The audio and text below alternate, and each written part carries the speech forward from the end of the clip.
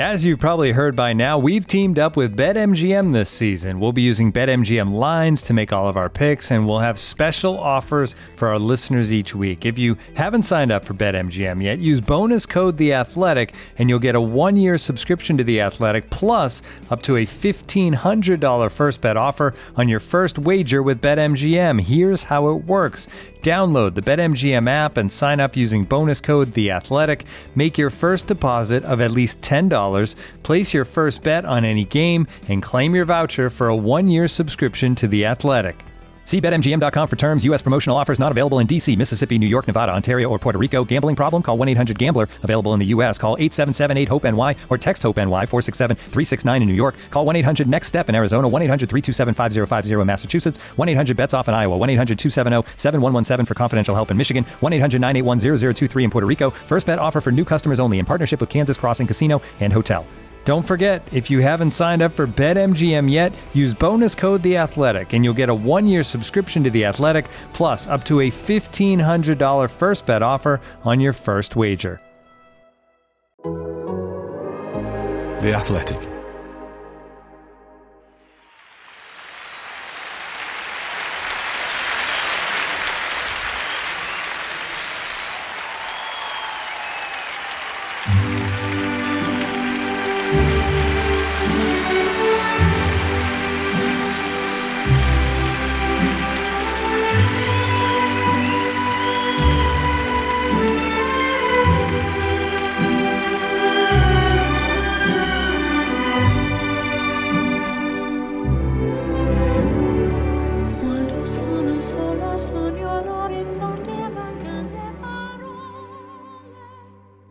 Hello and welcome to this very special emergency edition of Pod on the Time. My name's Taylor Payne and I am joined by the Athletics Newcastle United correspondent Chris Woff and our senior writer Mr. George Corkin.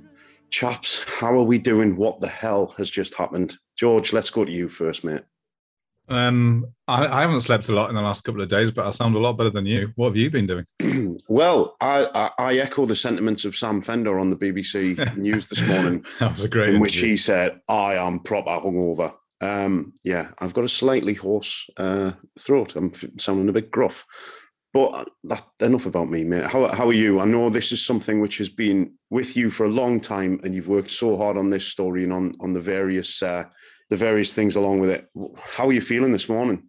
Yeah, no, I'm tired. I mean, yeah, it's not about me either. It's about let's start at the beginning, and it's the beginning is the end, isn't it? It's the end of something. It's the end of 14 years of Mike Ashley. I mean, that's the sort of thing that I want to concentrate on first, because that's the thing I want to celebrate. Yes, and it's the moment that we thought would never come. That felt, even when we recorded our pod at the start of the week, when we were talking about court cases and all of that, and it felt like such a distance away, and here we are 2 or 3 days later, marking the end of a pretty shitty era. I mean, all these things are relative, and of course, you get lots of fans coming out at the moment saying you're in the Premier League, you're financially stable, and all that kind of stuff. But let's just be allowed to sort of wallow in this moment a bit and say that it's been rubbish. It's there've been so many contentious decisions. There have been relegations. There's been this sense of ticking along. I would love people to read Alan Shearer's column in The Athletic today, when he tries to kind of put this into context. When he says, yes, we're not Sheffield Wednesday. Yes, we're not Sunderland, our neighbours. It's not that kind of crisis. It's a different kind of crisis that we've been going through. And finally, it's over. And the one thing that's been completely drained out of the club over the last 14 years has been hope. And to have that sort of go, or the reason for that go, is just such a big deal. And I am, there's a jumble of emotions going through. I'm sure we'll talk about all this. There's a real jumble of emotions. So I do feel tired. I feel very relieved. I feel very excited. I feel conflicted, and got all this stuff kind of going through. But yeah, just great seeing those scenes outside St James's yesterday. And here we are. Can't believe it. What about you, Chris?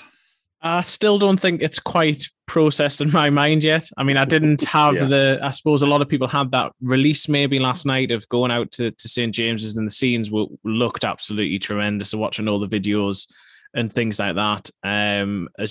George has worked on this story for a heck of a lot longer even than I have, but the last couple of days it's been very much a whirlwind. It was sort of Wednesday morning when George got the inkling about this, and bizarrely, at the time where I first got notified, I was on the phone speaking pidgin French to a former French coach of Alan Saint-Maximin. I was planning to do a piece about Alan Saint-Maximin, what chance he had to get in the French squad, and he was speaking pidgin English, although albeit very much better pidgin English than my pidgin French back to me.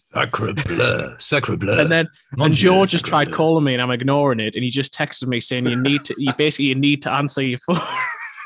And so suddenly I then pivot from that to all of this, and then since then was it a double pivot or a single? He's still pivot? doing his celebratory celebratory pivot. Every podcast has to have a pivot in it, and this is a massive pivot. And the pivot we've had this week on the takeover, I mean, we didn't see that coming before Wednesday morning. Didn't see that coming, and then suddenly it was like astonishing stuff. This isn't just this could happen in the next few days or week. This is happening. I mean, at that point we thought it was happening on Wednesday night. It took a bit longer, oh my God. But it's just like, and just so since then we've gone from. We don't know if Mike Ashley's going to go at all. We had the cat case last week covering that. What does all that mean? And then suddenly, by Thursday at 5:18 or whenever the statement drops, Newcastle United no longer has Mike Ashley. 14 years, 4 months, and however many days, and he's gone. And it just feels like such a release.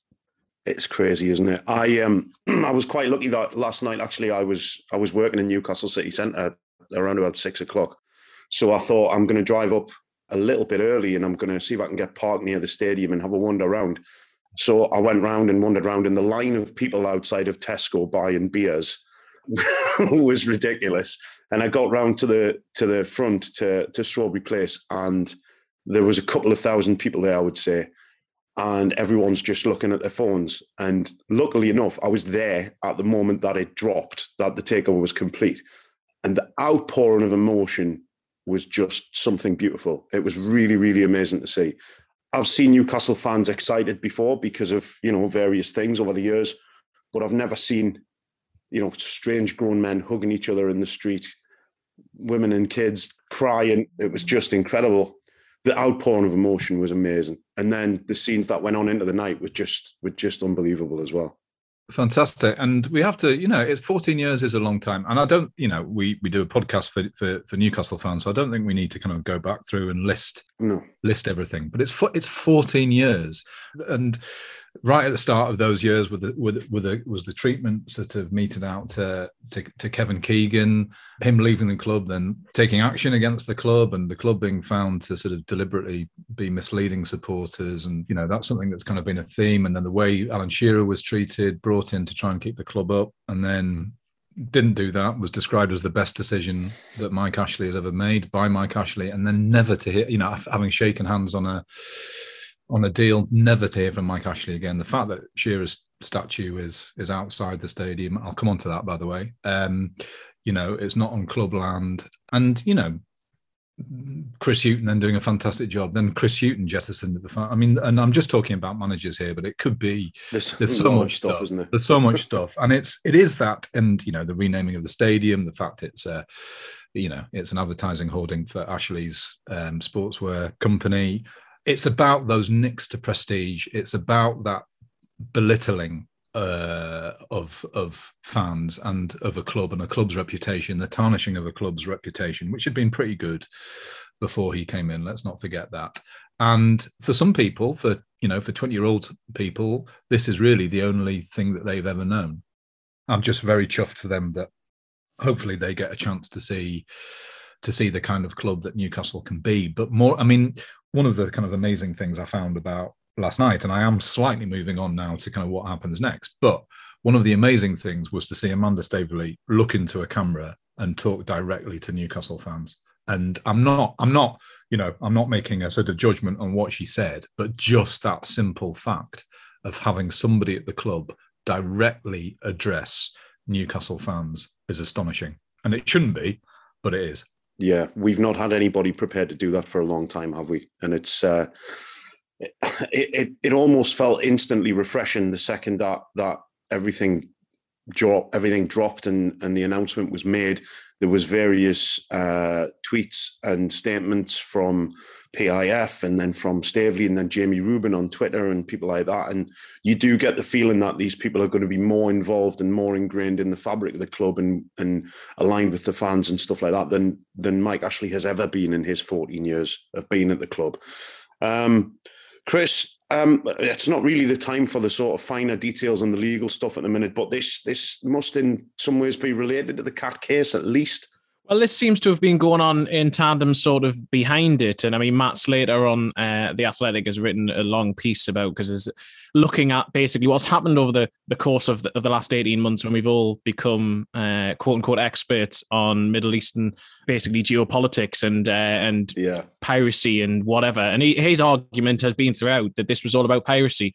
Now, it seems that the Premier League are trying to paint the impression that really this was about separation between PIF and the Saudi state. That was what was the stumbling block, and that's why arbitration was meant to be happening. That's why the Cat case was happening. But it just seems too much of a coincidence. And basically the issue with that anyway was if PIF and Saudi state had to go through the owners and directors test, then they would have failed it on the basis of piracy. So the fact that the Be-In deal, which was then the public inkling of the fact that something maybe happened, came out on Wednesday, which actually came out after George had contacted me, and it sort of was then, because at that stage we didn't really know what exactly had happened, how this sort of rapprochement had been reached. And I was sitting furtively in the car park of Jesmond Dean House was that Wednesday morning with one of the people in Staveley's team who just let slip that we might be on the verge of this kind of going through, which was astonishing. And firing off messages, Chris, get the fuck off your phone. And then we basically our heads sort of exploded all the way through Wednesday. But that logjam has been unpicked. It's obviously incredibly sort of technical and detailed, and that's the other thing that we've been asked to be experts on piracy, on ownership, on geopolitics, as Chris says, on the Middle East and what's happening there, and of course on incredibly important things like human rights and so on and so forth too. That all this stuff has felt so distant from our club in the middle of the city here, and then now it is real, and that's the kind of nice thing about it. That's the great thing about it, that it is real. And I mean, this will sound stupid to say this in the circumstances, but if it had come out yesterday that the takeover was definitively off, I would have felt relieved about that too.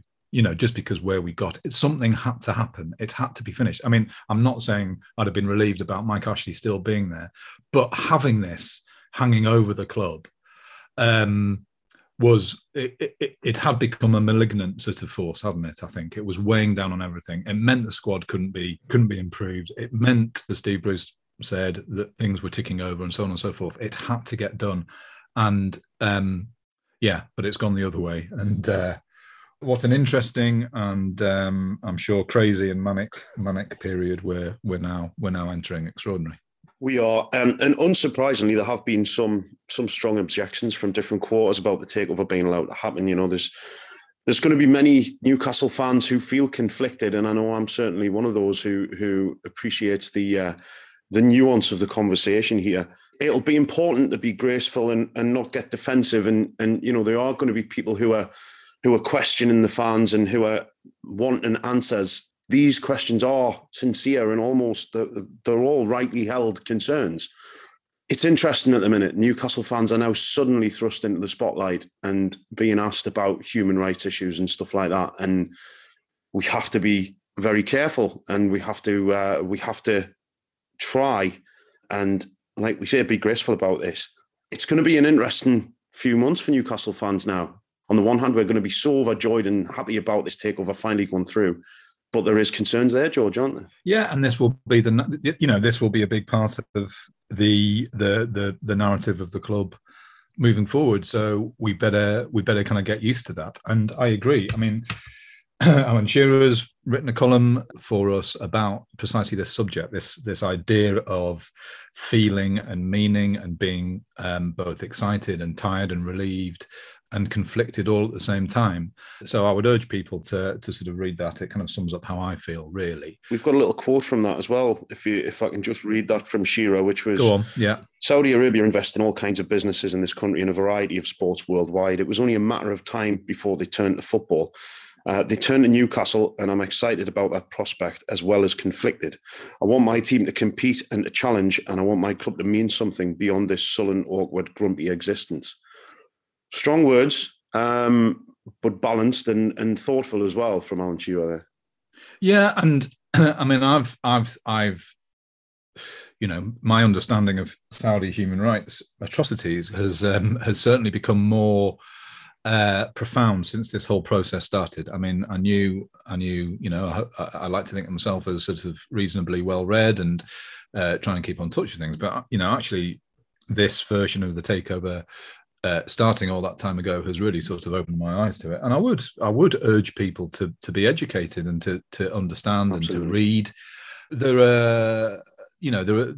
are sort of things to say around the edges of that I agree with you, Taylor. It's sort of a very strange situation when sort of in every interview that we're seeing and reading, Newcastle fans are kind of almost being asked to defend Saudi human rights. And it's a peculiar situation that the people who've had absolutely no say whatsoever in a transaction between one billionaire and considerably richer billionaires are sort of now being asked to be sort of, moral arbiters. Now, I know that in all the evidence we've got, whether that's polls by the Newcastle United Supporters Trust or the evidence of our eyes of people being very happy outside the stadium, that people are in favour of this takeover. But at the same time, again, another thing to say is that as far as I'm aware, my reading of the subject, and Shearer mentions this as well, is that human rights haven't been part of the owners and directors test in a substantive way. That's not the reason why this deal has been snarled up. That's not the reason why it's taken so long to get to the end of this saga. Yes, it's been a discussion and very impassioned and heated and discussion around the deal, but that's not been part of the owners and directors test. Now, to my mind, should ethical and moral issues be part of the owners and directors test? I think they should. But they haven't been. And so on the way that deals are structured and so on and so forth, Newcastle have got through it. I mean, it's taken a long time, but they've got through it. The other thing that I would say, and again, that Shearer has said, is that, if this is unacceptable to people, if this is the line in the sand for people, I would absolutely hold my hands up and say that I accept that and respect that. Yeah. But, that there have been other lines that have been crossed previously, and you can look to the past in the Premier League, and you can look at Russian ownership, you can look at Chinese involvement, you can look at Americans using a club's money to buy a club, and there is other sovereign wealth in the Premier League, and in terms of Man City, of course. And I sort of understand Newcastle fans looking at this situation and saying, well, those things have happened, and this is our turn now. This is our turn to have some investment. So yeah, I've waffled on there, but I mean, I do want us to be mindful. I certainly will be. We need to be respectful. I was reassured what Amanda Staveley said last night about inclusion and diversity and keeping up the great work of anti-racism that the club's been part of, that they want to fund the women's team and will continue the work of the foundation. All that kind of stuff is what I want to hear and is reassuring. But yeah, we have to be respectful, and I just would urge everybody to read up and to be mindful of this very complicated situation. Absolutely. Chris, other than a really brief press release, there hasn't really been anything from the Premier League on this, has there? And nothing specifically addressing the issues. Well, that's been the case throughout this whole thing, really, hasn't it? I mean, that's been part of the issue. They will point to confidentiality, and they will point to the fact that it's now closed. I mean, George is right. There is nothing seemingly material in the owners and directors test about the morals and ethics of this. I feel very conflicted about this, but I don't think there is anything, and I'll tweet this yesterday, I don't think there is anything mutually exclusive about feeling conflicted while also feeling relieved and overjoyed that Mike Ashley's gone, and also even looking forward to the fact that your football club may have some ambition again and may be competitive. But in terms of the Premier League, this process, I still, and I know that many people may think just want to move on from it and just go into the fact, but I do think that this shows the issues within football still. This happened to Newcastle United. It could happen to other clubs. It could happen to Newcastle United again in the future. That there was an 18 months where really we still haven't got the answers of what's happened over those 18 months. We had a CAT case last Wednesday where the Premier League are saying that the takeover might happen in January at arbitration. Mike Ashley's lawyers arguing that the owners have potentially walked away. And then by the following Thursday, the club has been taken over in exactly the same manner. It just seems to be a very, very frustrating situation, which has eventually delivered the takeover that the overwhelming number of fans, at least from the surveys that we have, wanted, in terms of certainly wanted rid of Mike Ashley and seemed in favour of this takeover. But the whole process has been draining, and I do think it's been damaging for the club in the meantime. We've almost forgotten in all of this that Newcastle United are second bottom of the Premier League. They haven't won any of the opening 8 games. They've won 7 of the last 37. This is what we've been talking about in all previous podcasts. And what was actually refreshing about yesterday as well was that we weren't talking about the football, but we haven't been talking about the football much over the last 18 months, 2 years, but that's been about crap things or about technical things we don't really understand. We weren't talking about the football yesterday because we were talking about the end of Mike Ashley, and we are talking about that today because it's something different. So that for me was almost what was more refreshing about this. We don't have to think about the team being crap. We'll get back to that a week on Sunday when hopefully they can improve. But for now, it's just right. This seems to be a positive moment, and let's grasp it.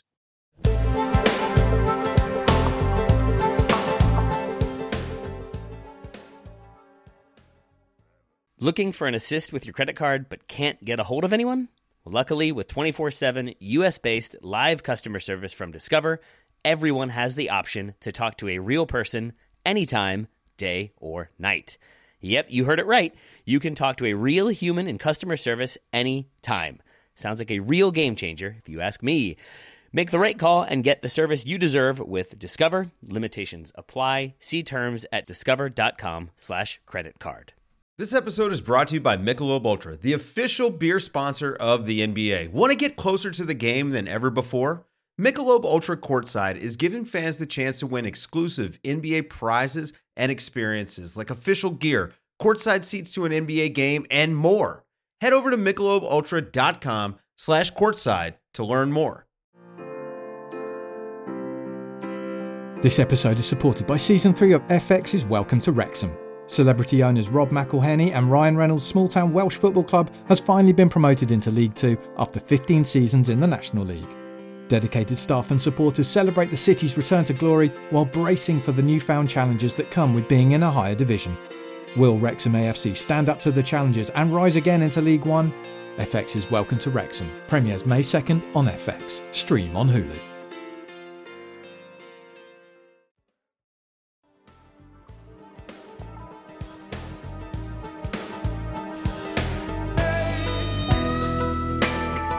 George, you were saying you spoke to Amanda Stavely last night. Was there anything new or any new information that came from that conversation that you want to share with us? Yeah, so I did that. So she's been holed up and in Jesmond for the last 2 or 3 days. Some of that in secret, and was there with her husband Mirdad Qadusi, and was joined by Jamie Rubin to the other part of the consortium, along with PIF, obviously. And she was doing all her media interviews, and I went in last at the end of the day, and she was obviously very tired by that point. I mean, she said to me at one point, was the effect of, I really must make sure that I don't overpromise, because I'm just really conscious of not doing that. I've seen that happen in the past and it's failed. And I was kind of silent for a minute, and I said that, there are literally headlines on Sky Sports News at the minute, you saying that Newcastle are going to win the Premier League within 5 years and compete with Man City and PSG, and you're saying you don't want to overpromise. And she said, "Did I say that? It's been a long day, yeah."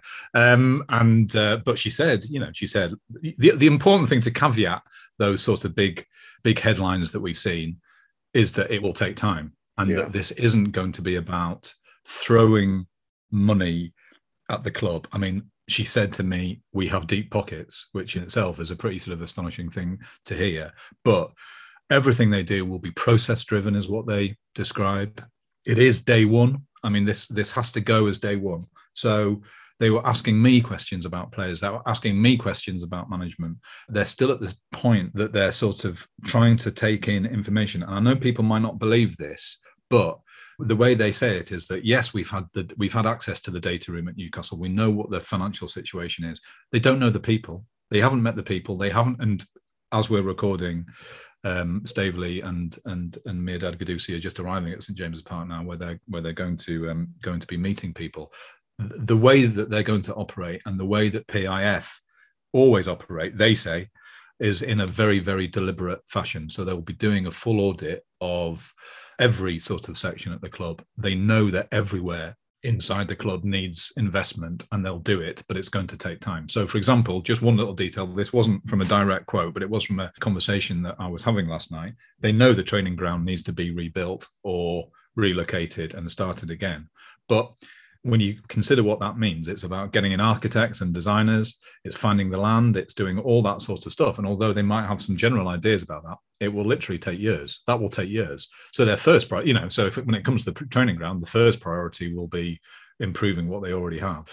So there's all that sort of stuff. So we're not talking about a situation where Antonio Conte is lined up.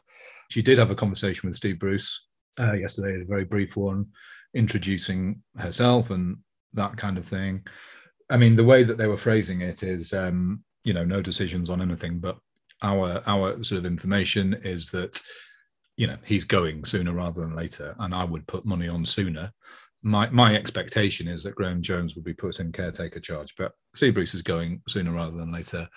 What happens after that, they don't know, so we don't know. Lee Charnley, again, they've had conversations, but they were going in to meet him today. Again, what we've been told is that he'll be there, providing he agrees, for a few weeks to be the handover between the regimes. But Staveley and Guddusi will be running the club. They are the asset managers. And she said to me, if we don't get it right, we won't be doing that for very long. So they're under pressure to make it work. Other things that I would like to sort of drop in, I would obviously love you to read this piece. One of the things that she said to me was, why isn't Alan Shearer statue on the inside of St James's Park? Why is that? And that will change. Wow. Where is the representation of Kevin Keegan at the stadium? I'll let you into my piece hasn't gone up yet, but Shearer came down to the hotel she didn't meet Staveley because she was still doing her media stuff, but met Jamie Rubin and Mirdad Guddusi, and they're talking. And that's just fantastic. That's just fantastic to know. Yeah. And who knows, perhaps there'll be a role for Alan at some point. Same with Keegan. And those things to me are really, really profoundly important. They are. And encouraging.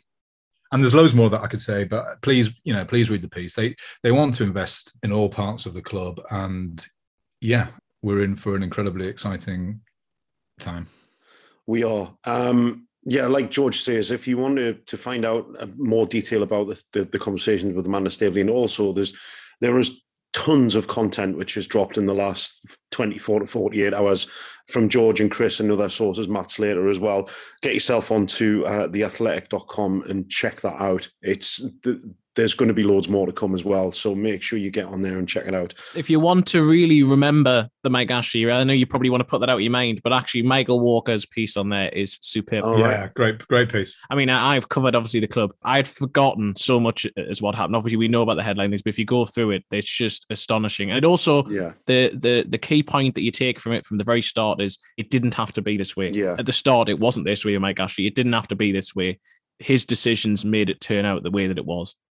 Sorry, the other thing that's very important for me to say at this point, and I hope people don't do vomit in their own mouths when I say this, but Staveley has said that fans are front and centre of everything. And the last time that I'd spoken to her, for an interview, was on the day that it all collapsed, and she was in tears that day. They both were actually, and she said that she didn't know what to do, but she also came out with that quote that.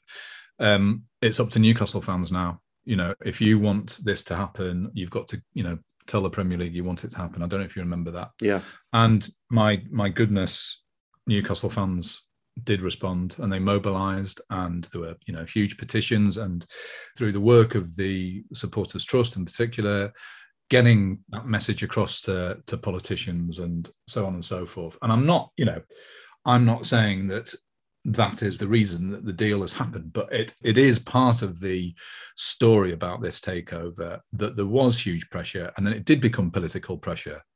And so she has said that fans will be front and center to everything that they do. Obviously, we have to see that in action, and that's very important. And it's not just about words.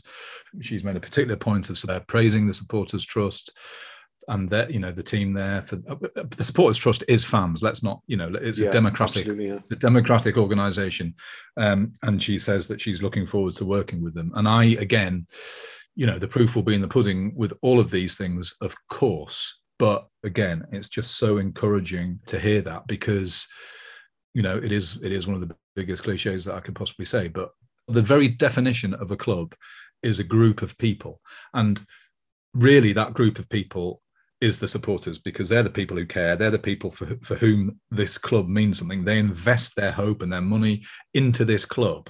Therefore, they make it exist. And that gets lost in the 21st century, or whatever century this is now, because it feels like it's only ever about money.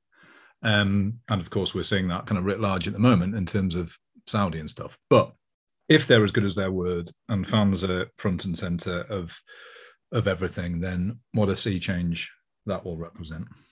Absolutely. Ultimately, from a Newcastle United perspective, this moment is not as much about who's bought the club, but who's sold it. And we've had to endure 14 years of nonsense and doublethink and unfilled promises and all of that sort of stuff.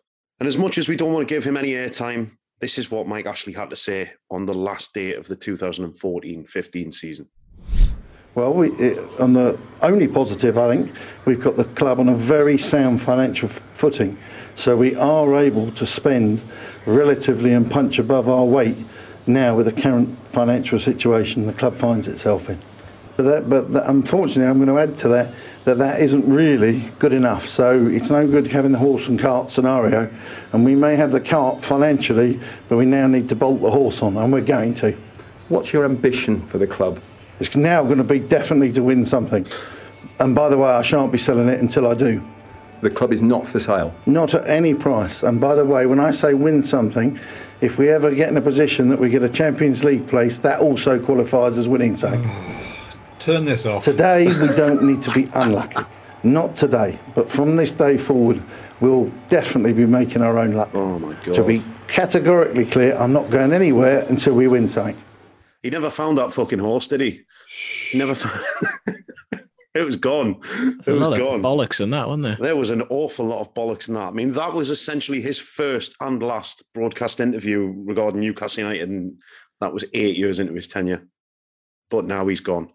And now we can start thinking about the future without Mike Ashley. And that, to me, feels so good to be able to say that, Chris. Yeah, that for me is, and I think that's why there was such a release on Thursday night, seeing war flags outside the ground. War flags are going to come back to St. James's. Amazing. Yeah. So they're a sort of they basically symbolize. I know that was only sort of the end of the 2018-19 season when they stopped being there, but so many fans have walked away, and so many fans now seem as if they're going to give the club another chance. They're going to come back. And last weekend was so deflating in many ways. Speaking to people, it felt like that so many were just about to give up, and so many, it had reached that point of apathy. And just to see that sort of rekindling of joy, that rekindling of emotion building up, as George said, it's a club. That's what this is. It's about community. It's about us going and seeing people who we know and spending match day together, talking about the game and having a pint in the pub after the game, and just being proud of your city and your region. And hopefully that is at least what people can dream of again. Absolutely. They will get things wrong, the new owners, and it may not turn out how we all hope that it might. But equally, it's a fresh start. It's something different. Under Ashley, it was never going to change. It was only ever going to get worse. So we just have this new fresh start, and it's great. I go on. Sorry, George. I was just going to say I have to admit to feeling slightly emotional. Last night, it suddenly struck me that after nearly 4 years of not going to St. James's Park and not going to matches, I'm going to be able to take my little boy to the game again. You can take your lad. And that, to me, is massive more than anything, because he's asked me so many times of why we don't go to the match anymore. And you try to explain it to a kid who's 10-year-old, that, you know, as a fan, your only power is to withhold your funding to the club if you're unhappy with the way things are going. It doesn't go into a 10-year-old's head. They don't understand. They want to go and see their heroes. They want to go and see players wearing the black and white shirt and scoring goals at the Gallagher end and all that. So it struck me last night, and I have to admit, I got a bit teary, and I'm getting a bit emotional now just thinking about it again. Good lad. But Good lad. I can't wait to take the boy back to the stadium, and I can't wait to walk out there on that first game and hear the crowd and see his little face. It's going to be incredible. And they've just announced that Tottenham is sold out. Yeah. You've got me going, Taylor. You know, so sorry, Chris. I think, you know, we are in this very complicated reality now. But then again, complicated realities is not a new point for Newcastle, is it? Because we've had complications surrounding us for years and years and years. But yeah, this is the start of something else, and I think that is to be embraced. We've got a big, long journey in front of us now. Normally. I'm trying very hard not to get set off, Taylor, but normally we try and end our podcasts with reasons to be cheerful or reasons to be positive. So I'm going to do the opposite. I'm now going to give us a reason to be negative because I am one contrary bastard. Yes, you are. And this isn't a big thing, but it is one little thing that emerged last night. So for now, at least, the Sports Direct signage is going to remain at St James's Park, I'm told. Right. So this is not going to be a long-term thing. In fact, I was told it will be a short-term thing. But as part of the deal, it's not coming down right now. So we're not going to get, I don't think, people going into the stadium and taking those signs down immediately, which is a bit of a shame because I think in terms of optics, to use that word again, that would have been pretty good. But it will happen. It will happen, but not quite yet. I know Ollie's getting, or producer you can't hear is getting twitchy because he said to finish recording at 11:30 and we're already 1 minute past that. I just wanted to say something though, that just to let you know how long this thing has been going on for. Before The Athletic launched in the UK, before I even accepted the job, when I spoke to George, when he approached me and said that this whole new website, which I hadn't heard of, and an app was going to launch here, George told me on that day, and that was, I think, early June, maybe late May in 2019, that this was on the cards. We then, over the course of the next few months, had, something might happen. Boxing Day 2019, I was going across, I think Newcastle play Man United away. George calls me and says, be on red alert. This could happen at any time. Then obviously we get to January. The story comes out across in the US. And then we get to March and the agreement finally is in place in April 2020. And here we are. It was the 7th of October, 2021, when it finally happened. Remember so the day. Persistence. There you go. Absolutely. Well, I think, chaps, it's time to wrap this up. Thank you for your time. I know that you were both ridiculously busy at the minute, and I know you're going to be over the next few days as well. Make sure you get onto theathletic.com and check out all of the stuff that's dropping on there. There's going to be stuff dropping every day around the takeover and about Newcastle United. Make sure that you check that out. There's not really an awful lot else to say, is there, apart from that's it, he's gone. Mike Ashley's gone. 14 years of his tenure are over. The club is now owned by the consortium, PCP, PIF, and the Reuben brothers. And we look forward to a new era and a new dawn at Newcastle United. It's going to require some patience from fans, like we've said already today. Nothing's going to be happening incredibly quickly. We're just going to have to wait and see what happens. We'll be back next week to dive into this even more and to talk about whatever's happened between now and then, because God knows what's going to happen between now and next week. So we'll be back in your ears, and thank you all for listening to this extra episode, and thank you for tuning in to Pod on the Tyne every week. It means the world to us that you're listening. Thanks a lot, chaps. Thanks, Chris, and thanks, George.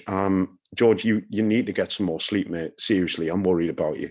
Yeah, just have an early one tonight. Try and take a couple of nice relaxing tablets. I've not had a drink. I've not had a drink yet. Well, let's change that then. Yeah, Friday night. It's Friday night, and we need to get together and have a drink as well. We absolutely do. Yeah, we absolutely do. Anyway, thank you so much for listening. We'll speak to you again soon on Pod on the Tyne. Take care of yourselves. Goodbye.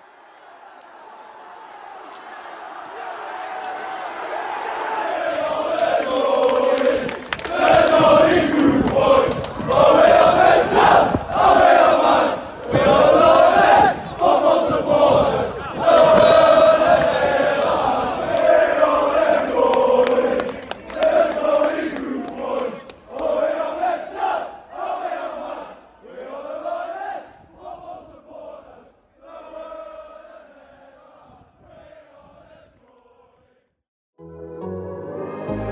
The Athletic. Looking for the best place to buy tickets for any of your favorite teams or sporting events? We've got the spot. Our partner, StubHub, has been the leading ticket marketplace in the world for over 20 years, providing a 100% guarantee with every order. From a worldwide selection of live events, the widest choice of tickets and industry-leading partnerships, StubHub has what you need to purchase with confidence. StubHub, an official partner of The Athletic.